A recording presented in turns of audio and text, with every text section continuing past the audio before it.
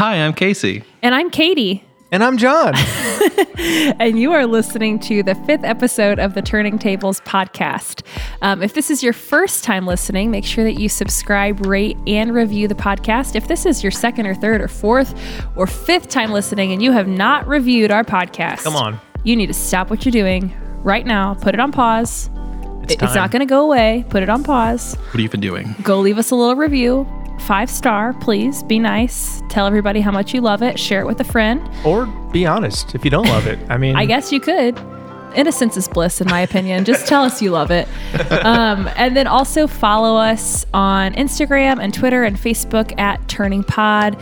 You can tag us. You could screenshot your little iPhone or your little Android listening to the episode and, at Turning Pod, tag us so we can share it in our Instagram stories or something. Yeah. So today I'm pretty excited about our topic as all three of us have somehow encountered this issue, whether it's working alongside homeless people or having homeless friends. It's been something that we consistently talk a lot about and feel as though many people in the church, many Christians have a misunderstanding of homelessness. I think before I moved to South City, I probably would have seen someone homeless and just thought, well, oh my gosh, just get a job. Why can't you just get a job? Like, why are you begging for money?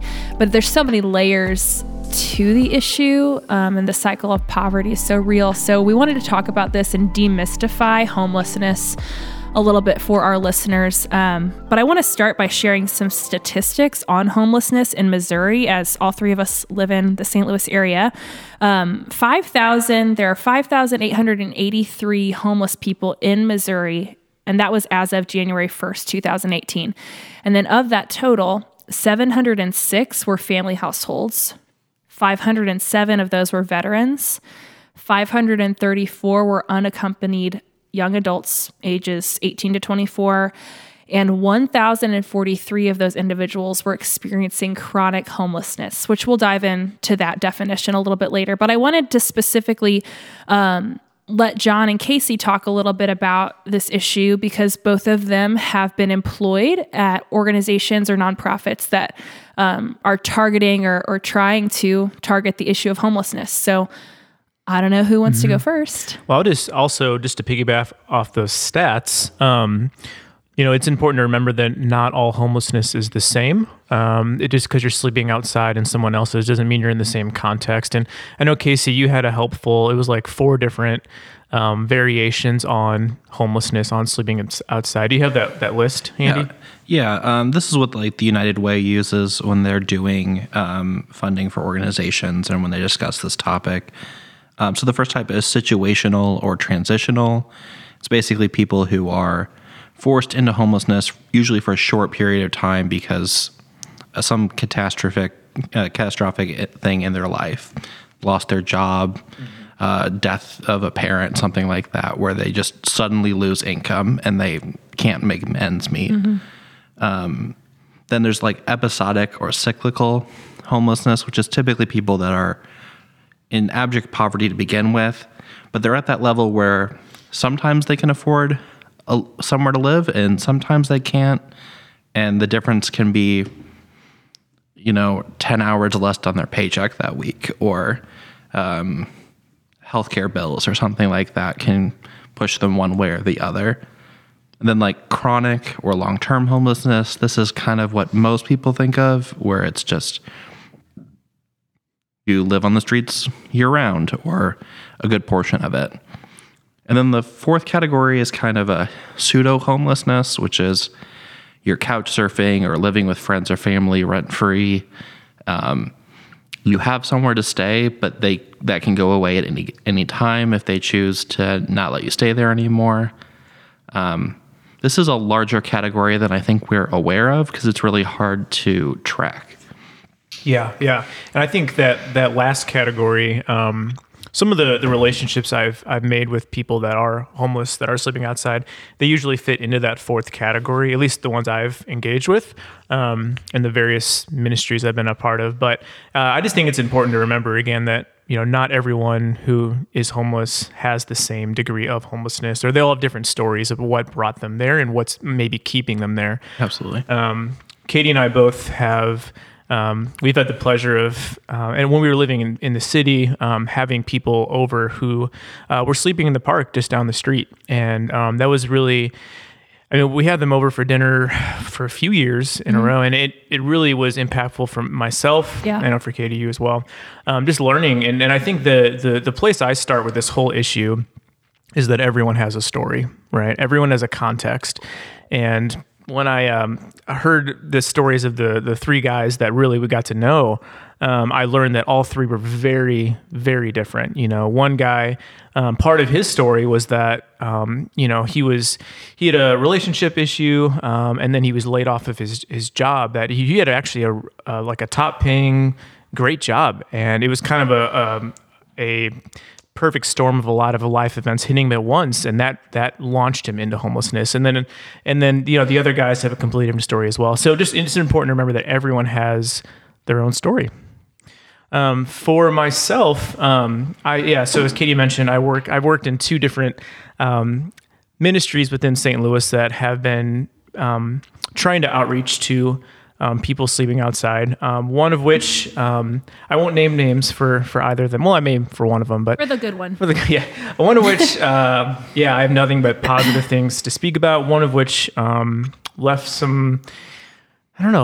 But I think desiring more. it'll be good for you to talk about the healthy way, and the impactful way that the one organization is helping the community, and then the other organization how it's probably hurting the community. Yeah. So to start with, I'll speak on one of them, and then maybe Casey, you can talk after this first one. But one I just want to totally just speak highly of is an organization in St. Louis called Bridge Bread. You may have heard of it. You may not have, but They're on Instagram. They're on Instagram. They're on Facebook. They have several little stores. At Bridge You can go Bread, buy their I think. bread. Yeah. I actually created their social But tell media them how we handles. found out about Bridge Bread. Yeah. So the owner, it's his whole brainchild, his whole project. His name is Fred Domke, and we found out about Bridge Bread because when we were living in the in South City area, we were walking one day, and we walked past this storefront, and we're like, Bridge Bread. What is that? That sounds kind of neat. And we kind of looked in the window a little bit and seen what they're all about. And then did he reach out to us? We pulled up a video on Yeah. their Facebook page and were instantly just captivated by what they were doing. And then we were doing, as John mentioned earlier, we were doing like community dinners in our neighborhood and inviting our neighbors over for dinner. And we needed rolls, like dinner rolls to serve with our dinner. So we thought, man, this would be a great way for us to support this organization is by buying the dinner rolls. And you can correct me if I'm wrong, John, but the whole premise of the organization is that they want to get people off the streets and break the cycle of poverty. And the way they're doing that is by giving homeless people a job. They're teaching them a trade, actually. So they're not just giving them a task to do, but they're teaching them how to bake bread. And then helping them get, housing. They're meeting with people like counselors. I mean, the whole organization's so cool, but if you purchase bread from them, a lot of churches will purchase communion bread from them or bread for like after church dinners. I mean, anything like that. And then like individuals like us were purchasing bread.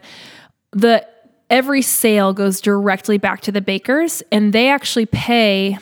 Fred researched what bakers were making on average in St. Louis at places like Panera Bread or, Companion, any of these places that have their bakeries, and saw what the average pay was. And he actually increased their pay by a couple dollars over what the average baker was making. And it's such a cool organization because you're not just saying, okay, hey, do this, I'll give you some, $10, because that really doesn't fix the problem, but you're teaching them a trade. So when they're done with the program, they can go get a job and they already have an apartment and you've taught them how to pay bills and get out of debt. I mean, it's awesome. It's incredible. And really the origin story of it is, it started, it was a ministry coming out of a church called The Bridge, and it was something to where they were seeing a whole lot of just unbelievable stories, and the demand for the bread was increasing. They finally said, let's go ahead and get a storefront and call it its own thing, Bridge Bread. And now, within the last couple of years, they just moved to Cherokee Street, and they have a much larger building. They have one in St. Charles too. They do have, I'm not sure if it's still open, but they did. Yeah, it was right on St. Charles Main Street. But yeah, they can bake all in-house on Cherokee Street. And I know long term, they want to grow this to be a full-fledged think bread company, but on Cherokee Street. But the cool thing is, again, it's the theme of it's restoration. Like, we're going to take someone who has nothing or who has little, and we're going to help them. We're going to restore them back to image bearers. They were image bearers, but back to, they can function in society. And I mean, it's just really cool. Fred would talk a lot about, it doesn't stop at an income, but he would get to know his bakers and learn. Like, one of the guys I know, he really wanted to finish his education, and Fred and Bridge Bread. He passed away recently. Yeah. But they were able to fund his education based on Bridge Bread sales. And so it's looking at someone, again, with their story, with their context as an image-bearing human being, and restoring them. And it wasn't, he would tell you, John worked with them for about 6 months, but it wasn't always easy. He had to put out fires a lot with the bakers and just deal with interpersonal relationships and issues. But I think the other organization that you worked for had more of the mindset of like, well, God helps those who help themselves. Yeah. And that is an extremely problematic way of thinking. Which we will definitely spend some time on that. Yeah, absolutely. When I talk about knowing someone on an individual level and their story and their context and helping them with the restoration, that is what was missing with the other ministry. So we'll get into that, but I want to bring Casey into the discussion as well. Casey, talk a little bit about the ministries you've been a part of when it comes to homelessness, sleeping outside. What has that been like for you?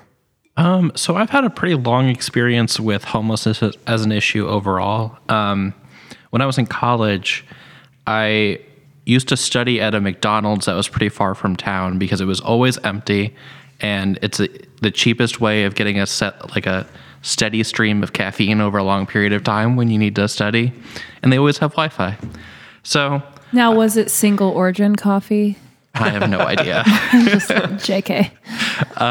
So I would go to this McDonald's, and there was a homeless woman who would come in every single morning and get breakfast there, and she would count out her coins that she had found out throughout the week, and try and buy a cup of coffee and maybe a McGriddle or something.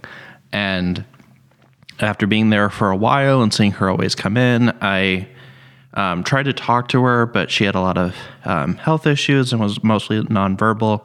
But I eventually came up with this pattern where I'd come in the morning before class to study, and I would buy my drink or whatever and leave some food, leave money for them to pay for her. It was kind of a pattern that I established for most of the time I was in college. And as I did that, I kind of realized how easy a lot of the problems of homelessness would be to solve if we cared enough to solve them.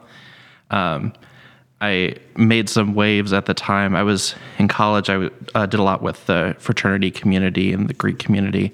And I did like a back of notebook calculation and realized that the Greek community spent more money on like T-shirts every semester than it would take to end homelessness in the entire county. Fast forward to getting here to St. Louis, and I've tried to continue that. Whenever I see anyone who is in need, I wouldn't just give them money.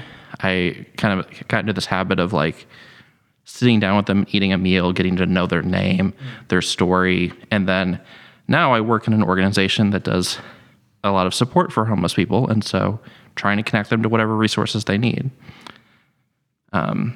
Yeah. For that organization, which I don't want to name names, but it's a big organization in St. Louis and nationally that does homeless work as well as just poverty assistance in general. I know in St. Louis we have a homeless shelter, a veterans-specific homeless shelter, a warming and cooling shelter for during the parts of the year that are particularly bad to be sleeping outside, food pantries, and I run a bunch of programs doing specific assistance for during like the Christmas season. So I've had an experience to interact with people just in poverty in general and really extreme homelessness and poverty on a day-to-day basis. It's awesome. And I think it's being able to see that, because you said it's a national outreach and it's also a local outreach. Right. There's a lot that we could learn from that. And this is a ministry-based organization, correct? Right. Yeah. So I think that the church can learn a lot from this organization.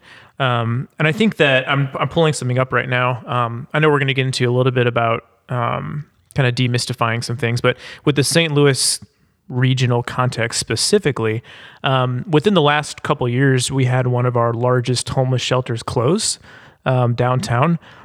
Which displaced a lot of people. New Life Evangelistic Center, Larry Rice.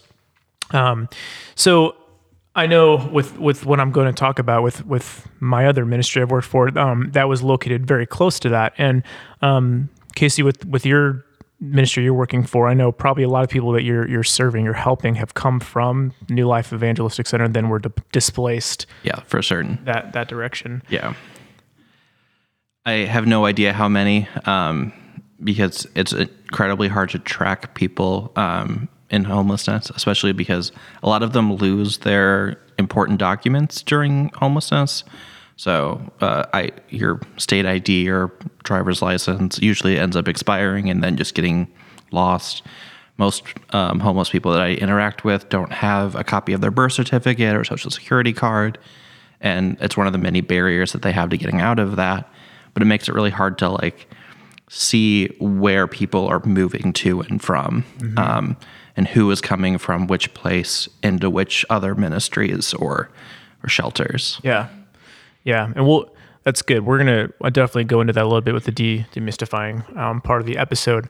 So the other ministry that I've been a part of in St. Louis. Check your church website and see who your church is giving to, because this is a fairly large organization in St. Louis, and we've actually been contacted by previous churches that we've been a part of on staff at, and the leadership has asked us and ask us honestly, should we be giving to this organization? And our answer is no, because of how they handled the issue of homelessness. Yeah. I tell you what, I mean, I'm going to describe it here in a moment, and you're going to say, wow, that sounds really great on paper. And it does. It sounds really great on paper, but it's the treatment of the individual as an image bearer, as a human with dignity. So this ministry it is based out of the North City area of St. Louis. And again, I'm not going to name the name of it, but the idea behind it was, people, it's an organization. They bought like 3 or 4 huge buildings in North City. It's one you would drive past it and you'd think, oh, that's a boarded up building, but actually it's one of these buildings. They own them, and the idea is, if you are homeless, it's a place where you can come and stay, and you could stay for free as long as you work for the organization. And what I mean by that is cleaning toilets, sweeping floors, whatever the needs are of the organization. Katie's shaking her head already. Sounds a lot like slavery. Well, yeah. Modern day. Yeah. So, and then the process of being able to stay here, because they, in their perspective, they've got limited space, which again, 4 enormous buildings. But the process is you come and you interview, and then you come back again and interview a second time. And there's 2 or 3 or 4 different interviews. And essentially, you have to be accepted into it. And what happens is, so you have these people that have come and they said, "Great, I can stay. I can get outside of the elements, and I can come and stay here." and they come and they stay and they work, and they do some cool stuff. Like they do have like some skills-based education. Like when I was there, I helped teach some of the computer classes to like teach them how to type and make a resume and all that. So that's cool. They also like have like some Bible study stuff that they do. They have pastors come in and teach them the Bible. But it becomes an interesting situation because you have people that are running this organization that do not live in the city. They don't understand the context of living in the city.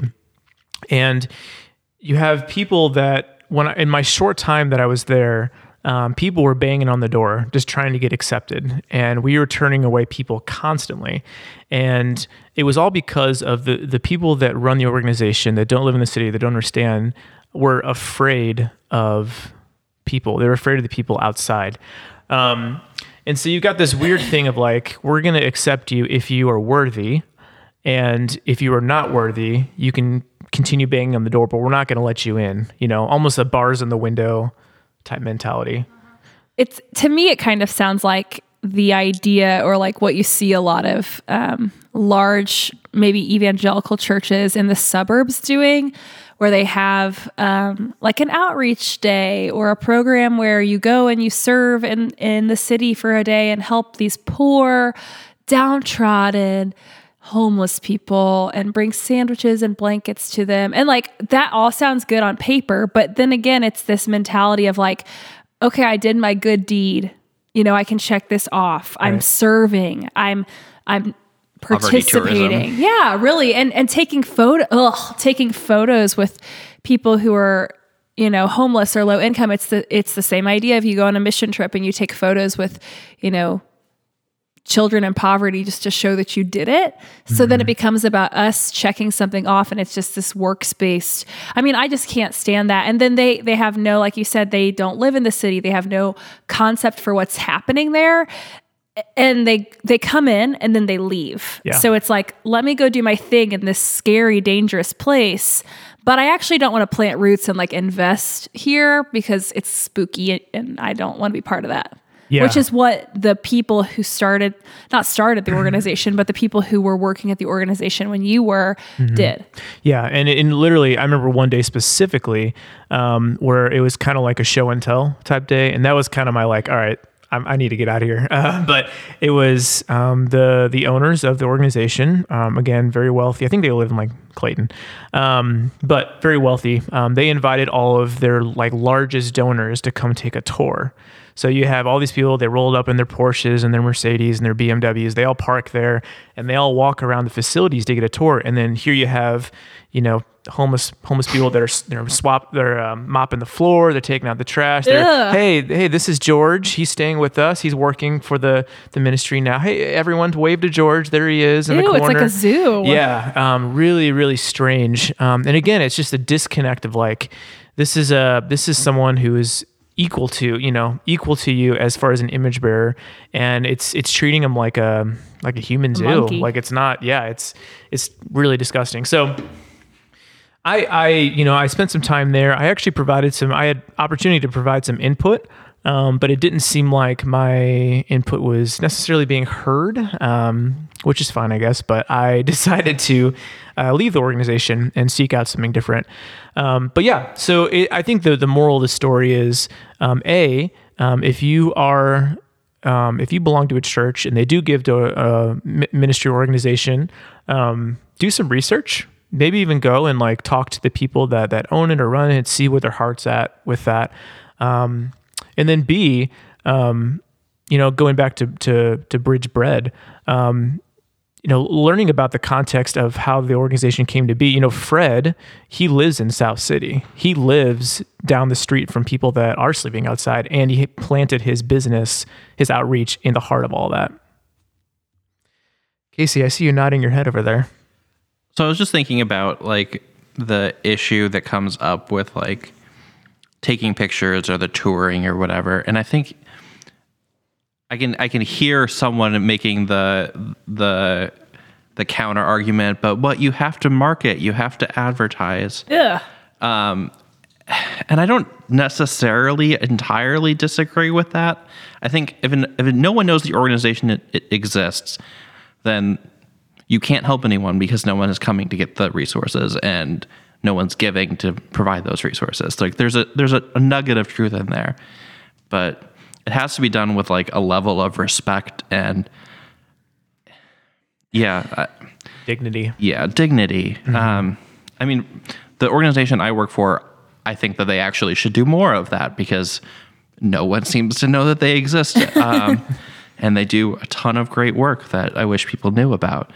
But yeah, it's about maintaining people's dignity, remembering that they're image bearers and that just remembering that like when you're looking at someone who's in that situation, that's them probably at their worst moment in their life. Yeah. And can you imagine being like used as a marketing tool at the worst moment of your entire life? Yeah. Yeah. And it's, when I mentioned before about, they've got these 4 giant brick buildings and that they're saying that like, we don't have enough space and all that. And I could tell you firsthand that there were, probably 50 empty beds, maybe more, open to the public to come and stay. But like, it was just this whole attitude of like, we can't trust them if they haven't been through the interview process. Right. You have to prove to us that you're willing to quote unquote, like pick up your own bootstraps and take control of your life. And I think I get it, but it's a toxic mentality that so anti-Christ. Anti-Christ. I mean, really though, yeah. We've talked about this with other issues too, but where in the gospel do you see Jesus saying, well, just, yeah. I don't even know what to say. It's a condition out. Like, you have to prove to me that you're worthy of my grace. Yeah. Like there's a condition to grace. Pretty sure he showed me mercy when I did not deserve it. Yeah. Something I want to talk about is Christians' perspective on homelessness, or maybe the misunderstandings that they have about why people are homeless, or, like I said earlier, before moving to the city, before having homeless friends, I think I would have saw someone standing on the street begging or, with a sign in their hand thinking, oh, just go get a job, stop doing that. But there's so much to that issue, and something that we, I don't know how we found this out, if it was just us thinking about it or if someone told us, but many times, I think it was because the homeless friends that we had, they would ask us for money, and oftentimes they would go buy beer. And I remember being frustrated by that. But then if you actually think about, okay, well, they're sleeping outside in the elements. What is something that keeps you warm and fills your belly really fast? Mm-hmm. Beer. Also, when you're homeless, think about if I'm sleeping on a bench and I have this book bag of belongings. If I fall asleep, I could lose all of that. It could get stolen. So many homeless people suffer from insomnia. They're not sleeping. Mm-hmm. And then if they seem mentally off, it's because they haven't slept in days or haven't had a good night's sleep. So how do you get a good night's sleep? You drink, because that helps you go to sleep. Yeah. So there's just so many more layers to it than just, oh, well, they just are lazy and they don't want to have a job, which I think so many of my friends growing up in a privileged, mostly white community would say that. They would think about that. They would assume that it was just because they were lazy or because they didn't work hard enough. But oftentimes it doesn't have anything to do with that. Yeah. And for the most part, the difference between being on the streets and being not on the streets is a lot more money than they're ever going to be able to gather at one point in time on their own. And it's not like they have a kitchen to prepare food. Most of them aren't even going to have access to a microwave unless it's in like a gas station that allows them to use it. And so other than fast food, which does not keep, alcohol does. Yeah. Right. Yeah. It's, and how often have we, I've done this myself, especially before I was more educated on this topic, but like how often have we gone to, pulled up to a stoplight and we say, oh, there's someone on drugs, they're acting crazy, they're on drugs, and they're not worthy of my what I have, my privilege. Or my money. the assumption that they're homeless people are dangerous for some reason. I was with some friends, and the comment was made, oh, be careful, there's some homeless people here. You never know, like make sure you've got your purse zipped up or something. And I don't know about y'all, but I've never met a homeless person who's tried to hurt me or steal from me or harm me in any way. And I think that is a misconception too, that because you're homeless, you're automatically deemed as scary or dangerous. Mm-hmm. I think it's, again, that it comes back to fear. It's like it's a lack of understanding and fear. And I think about, the friends we had that were staying in the park near our old house, thinking about possessions, like the things that they had. You're going one day and you've got some shoes that are dry, you maybe have some blankets, and then the next day it could be gone. And there's a dynamic between, like, if people that are staying in a park, the police that monitor that park, and then the people that are staying in the park, like, they're aware of each other. I had no idea this even is a thing, but like, they're aware of each other, and like one day they can be totally friendly, and then the next day, I remember one of the guys said, yeah, I mean, they took all my stuff. I was actually like gathering some things that are going to keep me warm this winter, and like the police took everything. So there's some weirdness there as well. Huge opportunity in St. Louis. And I remember when we first started meeting with people that were sleeping outside, and we would tell friends about it. We'd have people that would say they couldn't believe that St. Louis has such a high homeless population, and that just blew up even more when New Life Evangelistic Center closed down. Yeah, there's a huge need for a new shelter in St. Louis, specifically an emergency shelter, one that you can just walk up to and get into.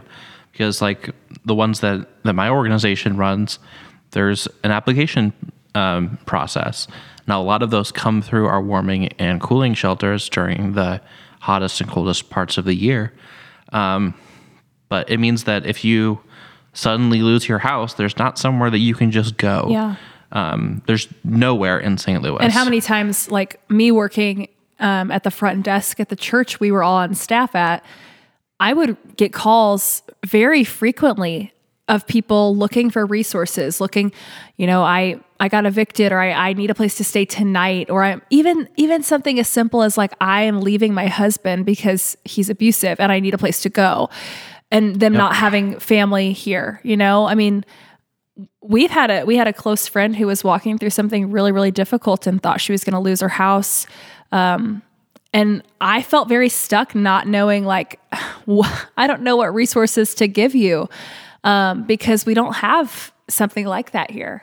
There's nothing. And I know there's been talk from a lot of different organizations about trying to put that together, but putting a shelter together that's big enough to meet the city's needs and that can get approval takes time, it takes money, it takes property, and that's not something that comes together quickly or easily, especially not without big financial backing. Right. But what entity in St. Louis or anywhere has buildings and money and resources? The church does. Uh-huh. So like there's a solution out there, and it's a super complex issue. I'm not trying to simplify it, but I think one of the places it starts is learning about the churches or ministries that are doing the right thing and giving them resources. They've got the boots in the ground.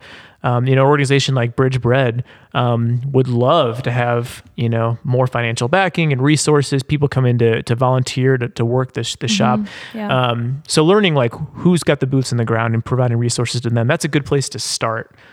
One thing we definitely want to talk about is what the Bible says about homelessness, and there's a lot that can be said about this, a lot to unpack. Jesus had some pretty strong words. And what did you say that in our current political climate, there's a lot of emphasis on working hard and figure it out, and I think that has negatively impacted the church, because it's just this westernized like view of I don't know how to say that, but you see what I'm saying? It's like we don't have much mercy for people who are immigrants, who are refugees, who are homeless. And the Bible has, like John said, a lot to say about this. It's almost the back end of the prosperity gospel, where if God loves you, he's going to give you good things. If you have nothing, it's your fault. It's your fault, or God, you've done something to anger God. And that's just so unbiblical. Yeah. So unbiblical. And how, like, as privileged people like us three in a lot of churches, like, how dare we come to it with the issue with that posture of like, we have all these things and you should too, and we're better for some reason. Before we talk about what the Bible says about this, one thing I want to make sure we talk about, this is just a question I had written down. How does white privilege play into homelessness? It's a great question. I think it depends on where you are to some degree. Because I just know, like, all three of us being white, middle class, from middle class families, this would have never been probably something that I would have had to face. And I think my views on it growing up would have, like, they were formed because I was so privileged that I didn't have to think about it. I didn't have to think about what would happen if we were on the streets. I mean, my dad had a very secure job with great benefits. My mom had a very secure job with great benefits. I grew up in a beautiful home, on land that they own, family land. It's just not something, and I also had family who was privileged. So if something were to happen to us, we would have a place to go. So I just wonder what, the fact that I am a white middle-class American, how does that impact my, I guess, lack of I want to start by saying that I think a lot of homelessness and poverty in general are a lot bigger issue than we like to give them credit. I think it's like 40% of people in America are within one paycheck of poverty, which poverty does not necessarily mean homelessness, but it can, and it often does. So that means you get laid off and it takes you 2 weeks to find a job. Yeah. That's the difference between you and poverty for 40% of Americans, which is a lot of white people, a lot of middle-class white people. And I think we pretend that that's not the case because it scares the crap out of us. But it is. I think when it comes to how we then interact with people who are in poverty, I think some of it's that fear, we're displacing that fear because we know that to some degree onto those people. And then racism can definitely be a part of it if the person you're interacting with is not the same race you are. Yeah.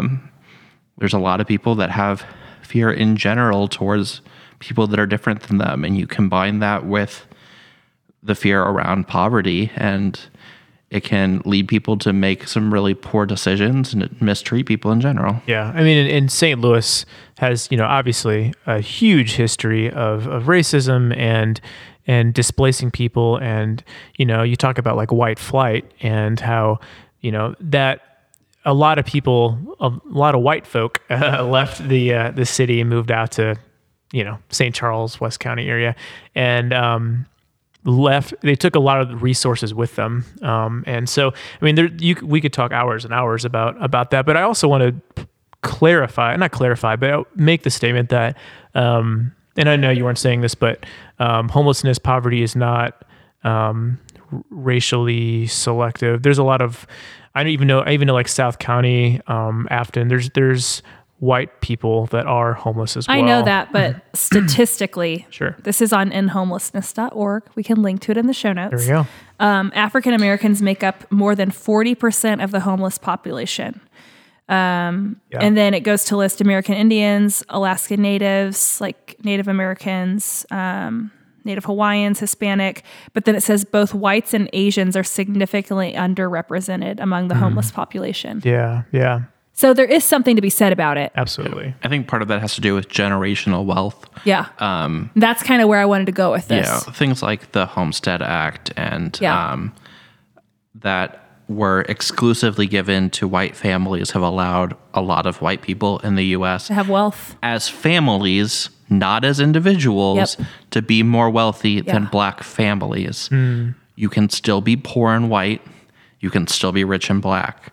But we're talking on average for Majority. groups of people. Yeah. So if your great-great-grandfather got this free big plot of land out west and has continued to use that, he passed it to his children and their children and Which their is what children, has happened to me. which built wealth.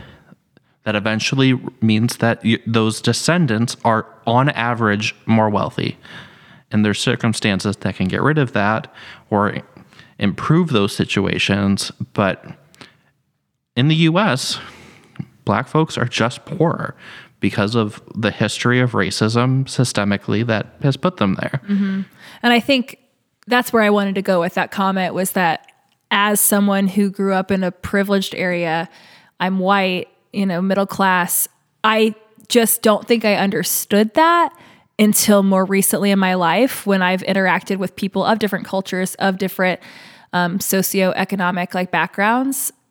And unless you, like John said, unless you learn people's stories, unless you're willing to rub shoulders with people who are different than you, then you stay completely blind to some of these issues that we're talking about on the podcast. Yeah. So yeah, that's kind of where I wanted to go with that. Yeah, and I know there's going to be a lot of people that want to say, but that ended decades or centuries ago. And no, I mean, Sorry. redlining was pretty recently, which was the practice of banks not allowing loans into predominantly black neighborhoods.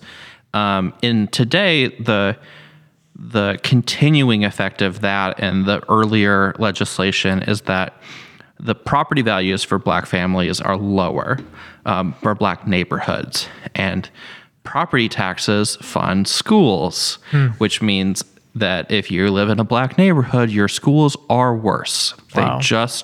They just are.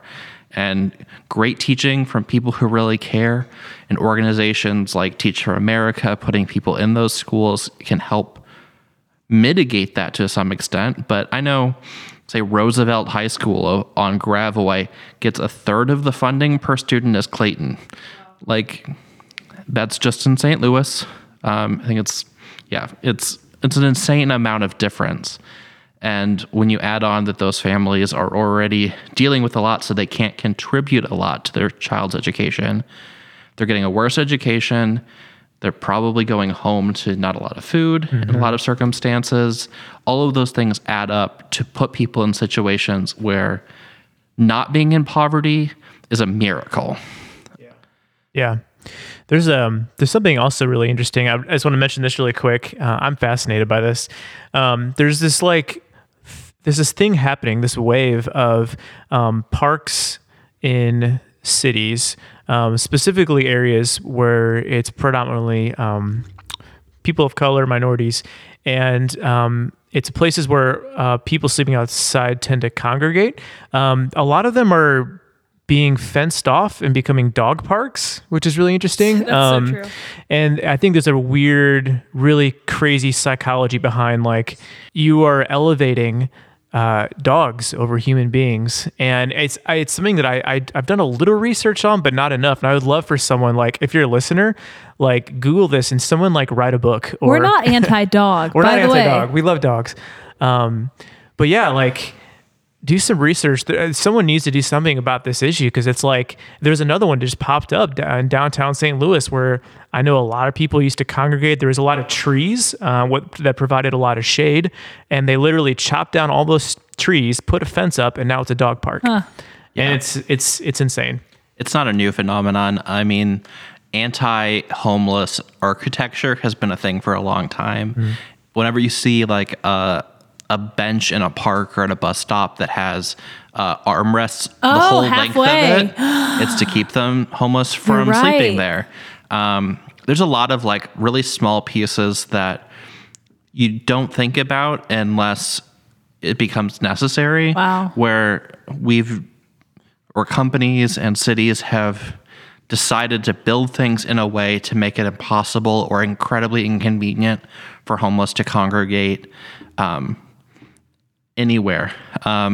Roman Mars over at 99% Invisible does a great episode on the history of that. Go check it out. Maybe we'll link it in the show notes. But it's not new. Yeah, and those parks tend to be near. I know the one I'm condos. Yeah, I was gonna say the one I'm thinking of recently. In like Midtown. Yeah. IKEA, where all that big stuff's happening. Totally. So you've got all these people that have like lots of money and resources and privilege, and they're like, we don't want to look at people outside trying to keep cool under a tree. And I think people our age too, they look at like all this fun stuff coming in downtown St. Louis, like, oh my gosh, we're getting the Foundry, and like we have all these new restaurants and all this fun stuff, but we're losing all of these places, like John mentioned, for the homeless community to exist. And it is exciting to have a lot of that stuff coming in. I mean, I like good restaurants, I like shopping, but at the same time, I feel like these are things that when your eyes have been open to them, it's very hard to not notice. And, I'll have friends come in and visit from other cities, or just people coming in, like traveling, that we're taking around to show our favorite spots to. And they don't understand, because like when I say, yeah, it's really cool, this stuff's coming in, there's a hint of like, but it also kind of sucks because then these people are being pushed out. Yeah. And that's the kind of idea of gentrification, which is, a new business comes in, which means the property values go up. And as that happens over and over again, eventually even the families that own or rent homes in that neighborhood can't afford to live there anymore because their rent has gone up. And then you end up with homelessness somewhere else.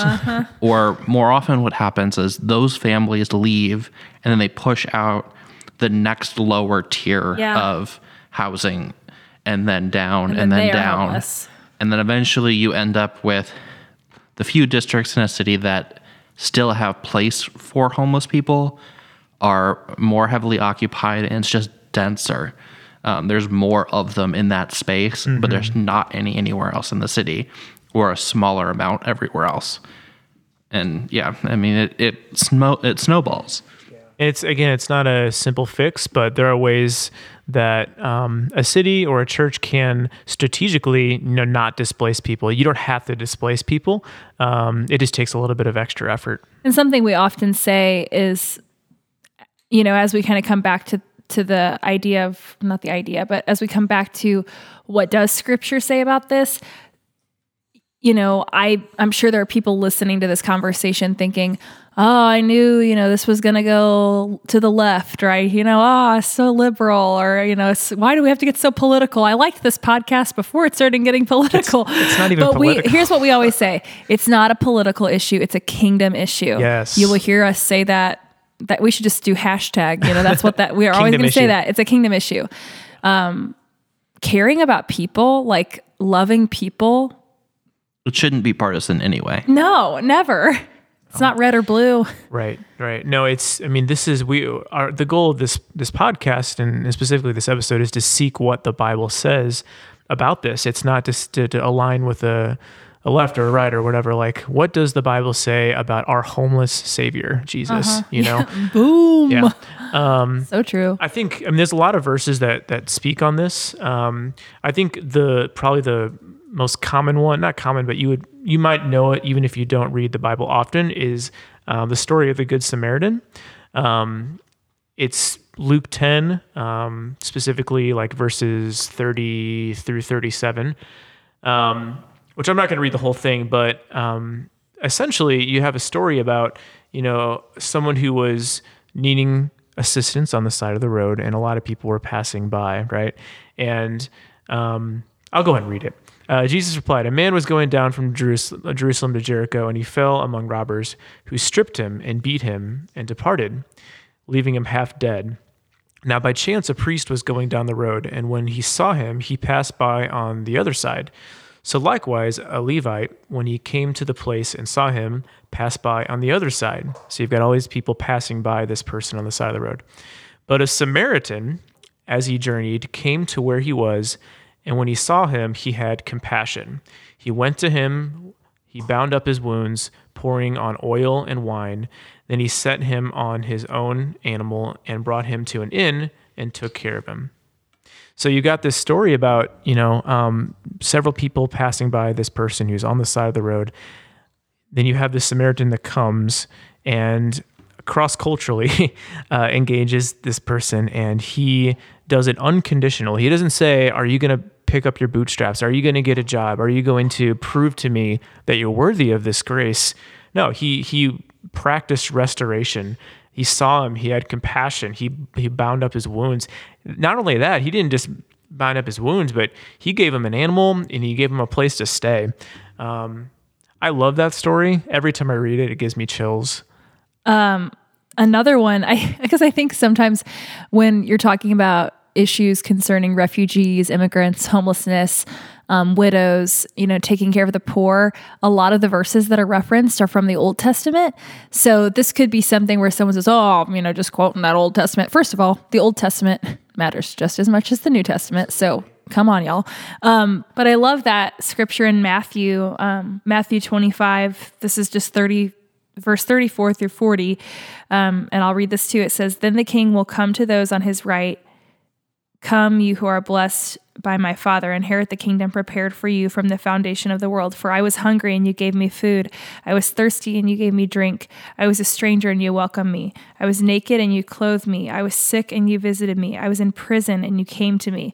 Then the righteous will answer him, saying, Lord, when did we see you hungry and feed you, or thirsty and give you drink? And when did we see you a stranger and come to you, or naked and clothe you?" And then he talks about, what you do for the least of these, you've done for me also. And I mean, that's a commandment to us. It almost suggests that the most important thing for getting into heaven is how you treat homeless people.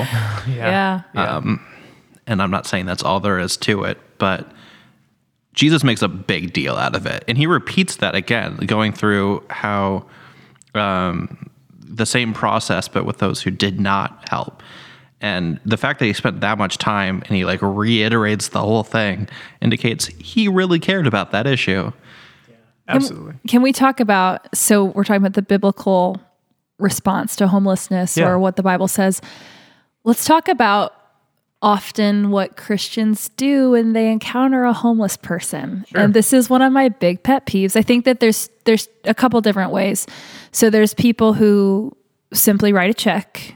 They put it in the offering bucket and they think, well, I'm doing my good deed. I know this is going to, there's a specific organization, maybe the church is, highlighting on that service or that Sunday. So they show that they care from their checkbook, which I think it has to go a lot further than your checkbook. But then another response might be it's like the youth group response or something. Like we took a trip to the Del Mar Loop and we saw a homeless person. We seeked out a homeless person maybe asked for a ride or asked for some change.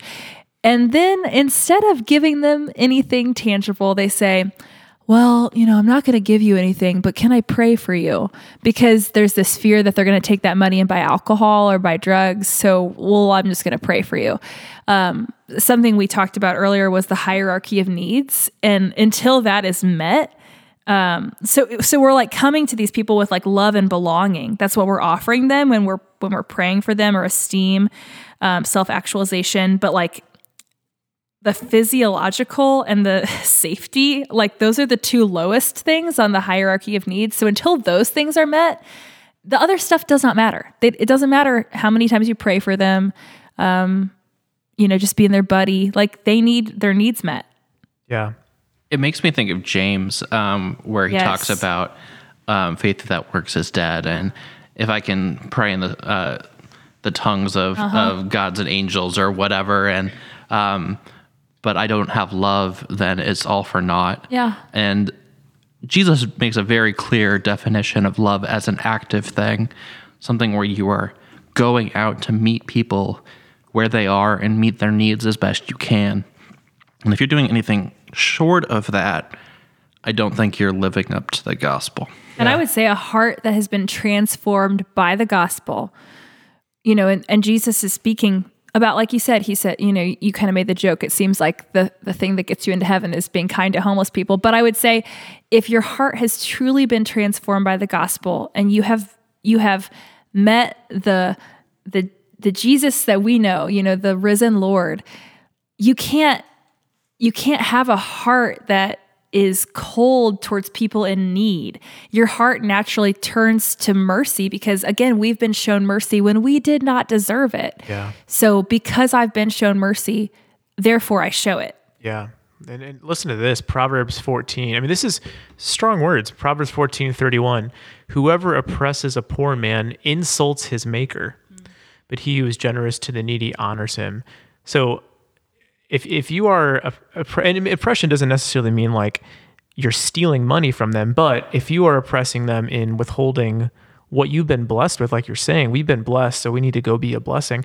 If you're withholding that, in some instances, you are oppressing them, which is an insult to your maker. And then also Proverbs 28, whoever gives to the poor will not want, but he who hides his eyes will get many a curse. So, I mean, there's some strong language being used. And on that vein of oppression, I would even add, and this is probably going to make some people uncomfortable, but do it. If you vote for people whose political platform is oppressing people in poverty, then you have some things to answer for. And I don't know what is going on in your life, but I think Jesus is going to have some questions for you. Amen, brother. And it doesn't matter what political party or affiliation that requires, but that's just the truth. Yeah. So people might be hearing us talk and listening to this episode and wondering, okay, that all sounds great, but how do I avoid, if I hand somebody a $20 bill on the street, how do I know they're not going to go buy drugs? How do I know? Well, you don't. And I just think, if we hold our wealth, if we hold our what we've been given with open hands, saying, first of all, it's not mine in the first place. Amen. Everything I've been given has been a blessing from the Lord. Like none of my house, my income, it's not mine. So who am I to withhold that from someone else? And you don't know. And yes, you do run that risk that they could turn around and buy drugs. They could turn them out. I mean, but you can't, like, that mentality is not going to get you anywhere. Yeah, we're stewards. And I think we forget that sometimes. Like, nothing we have is ours. Everything belongs to God. Yeah. If you are a citizen of the kingdom of heaven, I'm sorry, but you sort of live in a communist state. Jesus has everything.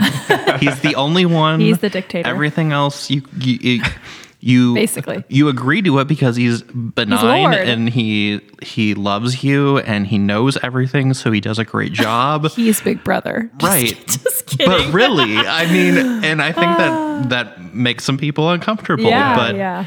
And just remember, like, this is, I can't say this enough. Just because you have doesn't make you more righteous or more loved or more, like, the ground is even at the feet of the cross, right? Like, I don't have more just because I have some things. I should do something with those things, but, like, it doesn't make me more righteous in God's eyes or more loved. One more verse I'll just pick out really quick. James, it's on this topic, James 2:5, says, "Listen, my beloved brothers, has not God chosen those who are poor in the world to be rich in faith and heirs of the kingdom, which he has promised to those who love him?" So, like, those in poverty are rich in faith, heirs of the kingdom. In many regards, they're better off than I am, but that being said, there's a lot that you and I can do and we can do as believers. Even if you're not a believer and you're listening to this and, you're thinking, I would like to help out in some way. Obviously there's a need in my area. Like, it starts with learning, who's doing it right, who's investing in people on an individual level and starting to partner with them. And don't be afraid to, have someone over for dinner that, is sleeping outside in your community. I mean, I know it takes it takes some I got to get down in the trenches here, but it's probably going to be not as crazy as you think. You're probably just going to have dinner. And I'll tell you what, when we started having our homeless friends over for dinner, we had a lot of friends who lived in the suburbs coming to those dinners as well. And a specific friend, would bring her toddler son. And I remember it was just so fun to watch these guys, interact with her little boy. And to the rest of the world, they might have thought, oh, doesn't it make you kind of nervous? Like with them around him. But she said, no, I'm teaching him how to love like Jesus. Like, this is what we do as believers. So I think, learning people's stories, not being afraid to interact with, those people who are homeless, like John said, getting involved in organizations who are doing it right. And then, I think I read this in a book, but there was a story in something that I read about this church organization or this small group wanted to make a bigger impact on their homeless community. So they started packaging up sandwiches and blankets, and they would take them to this camp where the homeless people lived and essentially just kind of drop them off, here's a sandwich and a blanket. And they did that frequently, and they weren't making a lot of headway with this community. They didn't feel like they were making a lasting impact.